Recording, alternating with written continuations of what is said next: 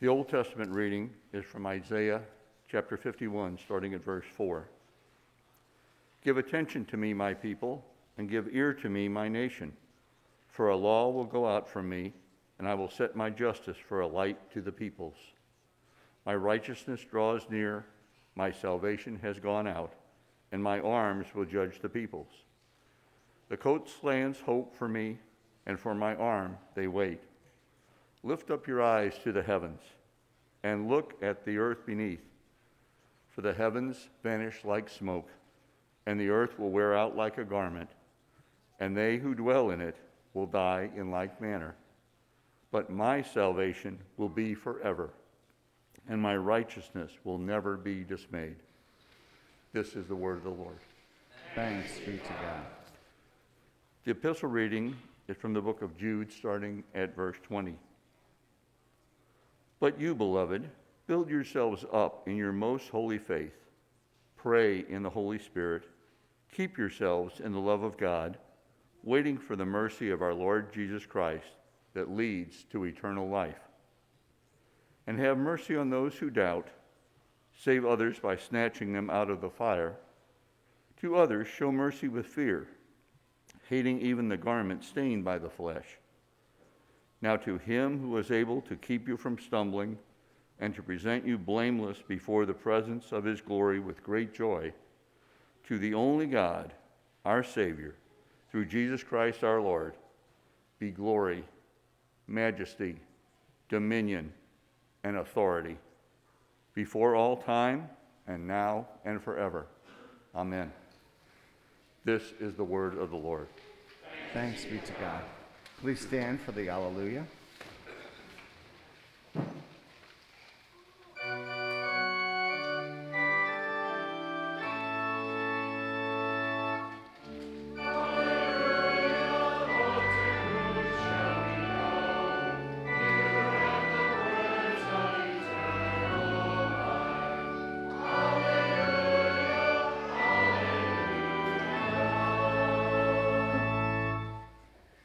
The Holy Gospel according to St. John, the 18th chapter. Glory to you, O Lord. So Pilate entered his headquarters again and called Jesus and said to him, "Are you the king of the Jews?" Jesus answered, "Do you say this of your own accord, or did others say it to you about me?"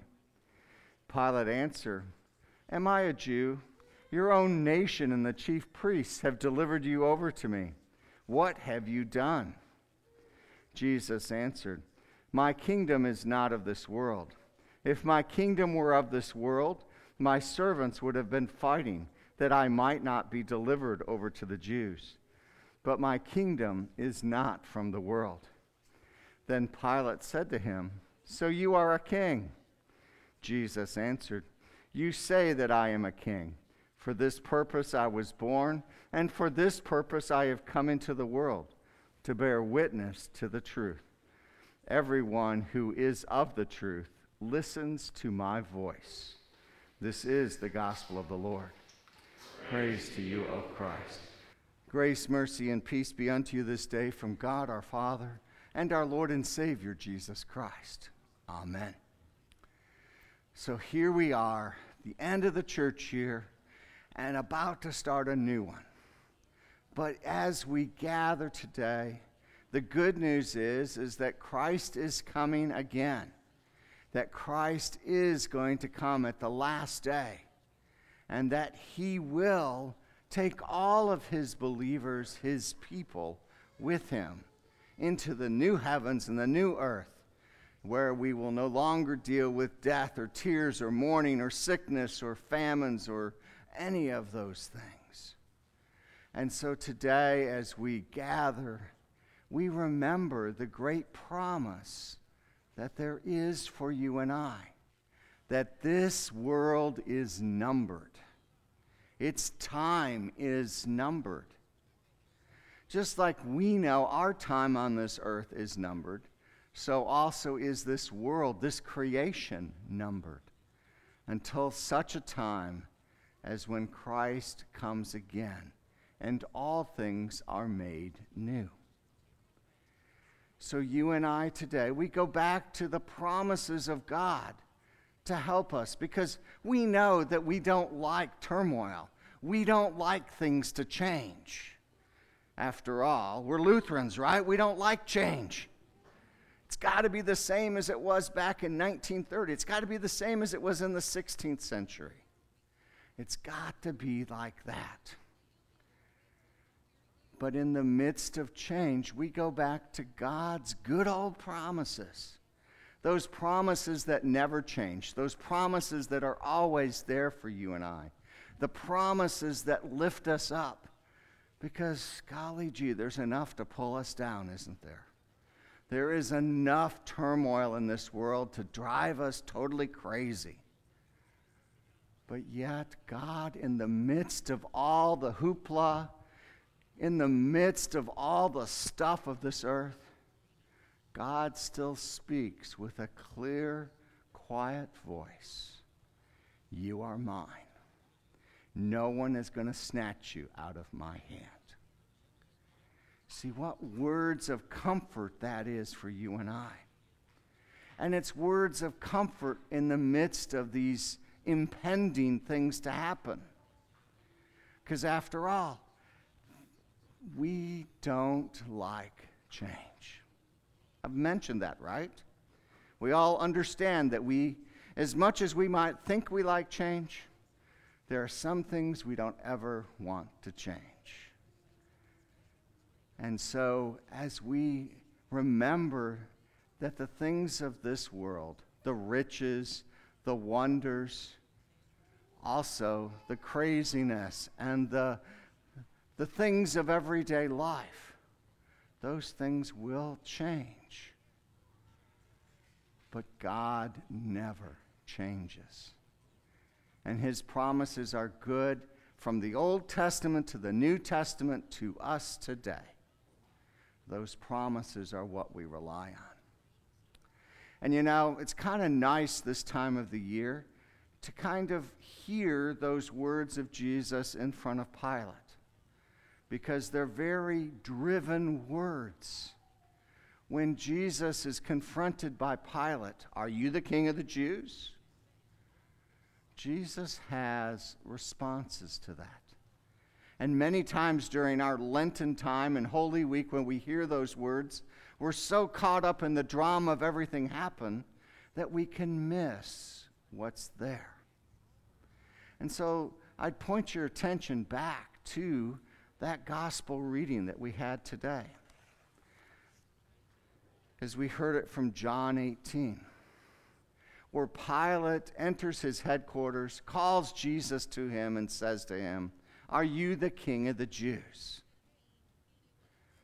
And Jesus, you know, you can almost see his eyebrow rise up just a little bit. Do you say this of your own accord, or did others say it to you about me? And Pilate answers, "Well, am I a Jew? Of course I didn't hear. I don't know these things of my own accord. Your own nation and the chief priests have delivered you over to me. So what have you done?" Here's a time for us to reflect on that. What have you done? If our Lord Jesus was to ask us that question, after all, he is the king, he could ask us, "What did you do?" And that can be an awkward time for us, right? Do you remember times when maybe your parents did that to you, or another relative? What did you do? And normally there's a finger involved. Okay, what did you do? And normally it's not so much a question as a statement, right? And when we are receiving those words, we can be cut to the heart, right? Especially if it's our King Jesus who's saying those words to us. What have you done? Well, I'm better than most people, King Jesus. I'm better, I try to do my best. But is that really what our King wants to hear? What is it that will get us entry into heaven? That's the perennial question for Christians. What is going to let King Jesus let us into heaven forever? Well, it's not what we have done, but what he did for us, right? We're good Lutherans. We can point to Jesus on the cross. We know that that's where the thing happened. That redemption, that sacrifice for sin, that payment for our transgressions, all done on the cross. And so Pilate is asking Jesus, what have you done? As if he has to prove to Pilate what he's done. And Jesus, can you just imagine as he's asked that question, well, what did you do? Well, let's see. I created the cosmos. I made all the animals. I helped fashion human beings into place. I helped breathe into them the breath of life. Oh, let's see. That's right. I was born in a manger of a virgin mother. And I walked this world. And I helped the blind to see and the deaf to hear. Have you done that, Pilate? Have you walked around and have you raised anybody from the dead like I did Lazarus? But Jesus doesn't point out all those things, good as they may be. But you and I, we notice them, don't we? Because they're signs that he is the real king. He is the King of the Jews and of the Gentiles and of all creation. And he is the one who can lay down his life and pick it up again. He's the one, because he is God, can lay down his life once for all as a sacrifice for sin, for the sin of the whole world. Yes, he's the Father's love begotten, and he is the King for us. So when you and I are confronted with this question, how do you get into heaven? We point to the cross and to Jesus, because that's the only way to the Father, is through Jesus. And here, as we again hear these words of our gospel, Jesus answers Pilate, my kingdom's not of this world. It's not going to be so much in this place. It is here. My kingdom is coming. My kingdom is on its way. The reign of God is happening. These things are going on. But it will finally come in its fullness at the last day. But right now, my kingdom's not of this world. My kingdom's being built for eternity, not for temporary things, but for eternity. And if his kingdom, Jesus' kingdom, if it was like this world's kingdoms, we'd be fighting amongst each other, that his servants would not allow him to be handed over to the Jews. And Jesus says, well, you say that I'm a king? Well, for that purpose I was born, and for this purpose I have come into the world, to bear witness to the truth, that everyone who is of the truth listens to my voice. That's you and I, folks. We are the people of God. We're that everyone who is of the truth, who listens to my voice, who listens to Jesus and his words, who listens to God's word from old through the prophets, and then through the apostolic works in the church. We are the people of the truth because we know Jesus is king. Caesar's going to pass away. Presidents come and go. But Christ is the same yesterday, today, and tomorrow. Do you see how it is that things around us are changing all the time? We don't like it, but we got to deal with it. But God does not change. And for that, we are grateful. And God has a rule over us. He is our king. So it's what he says that goes. That's a hard one, isn't it? That what Jesus says, that is what goes.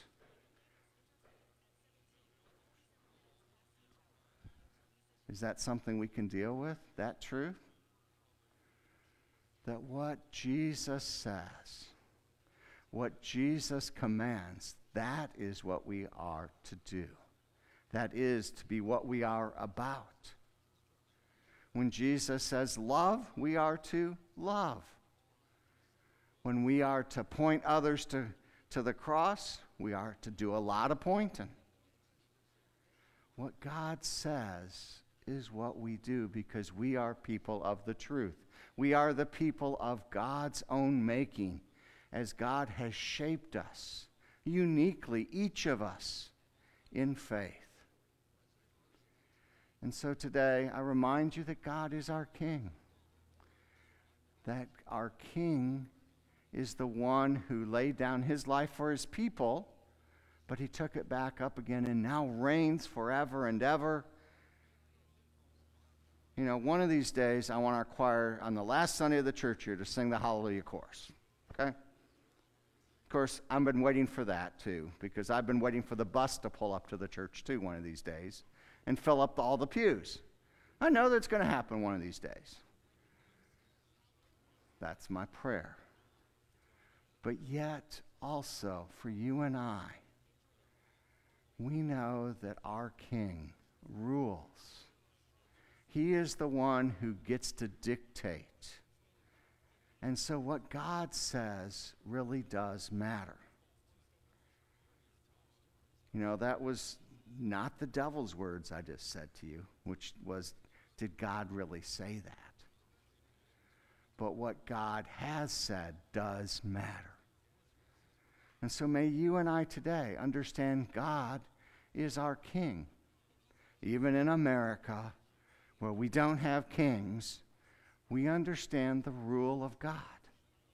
His reign, his ways, his just decrees, his testimonies, his powerful word of truth.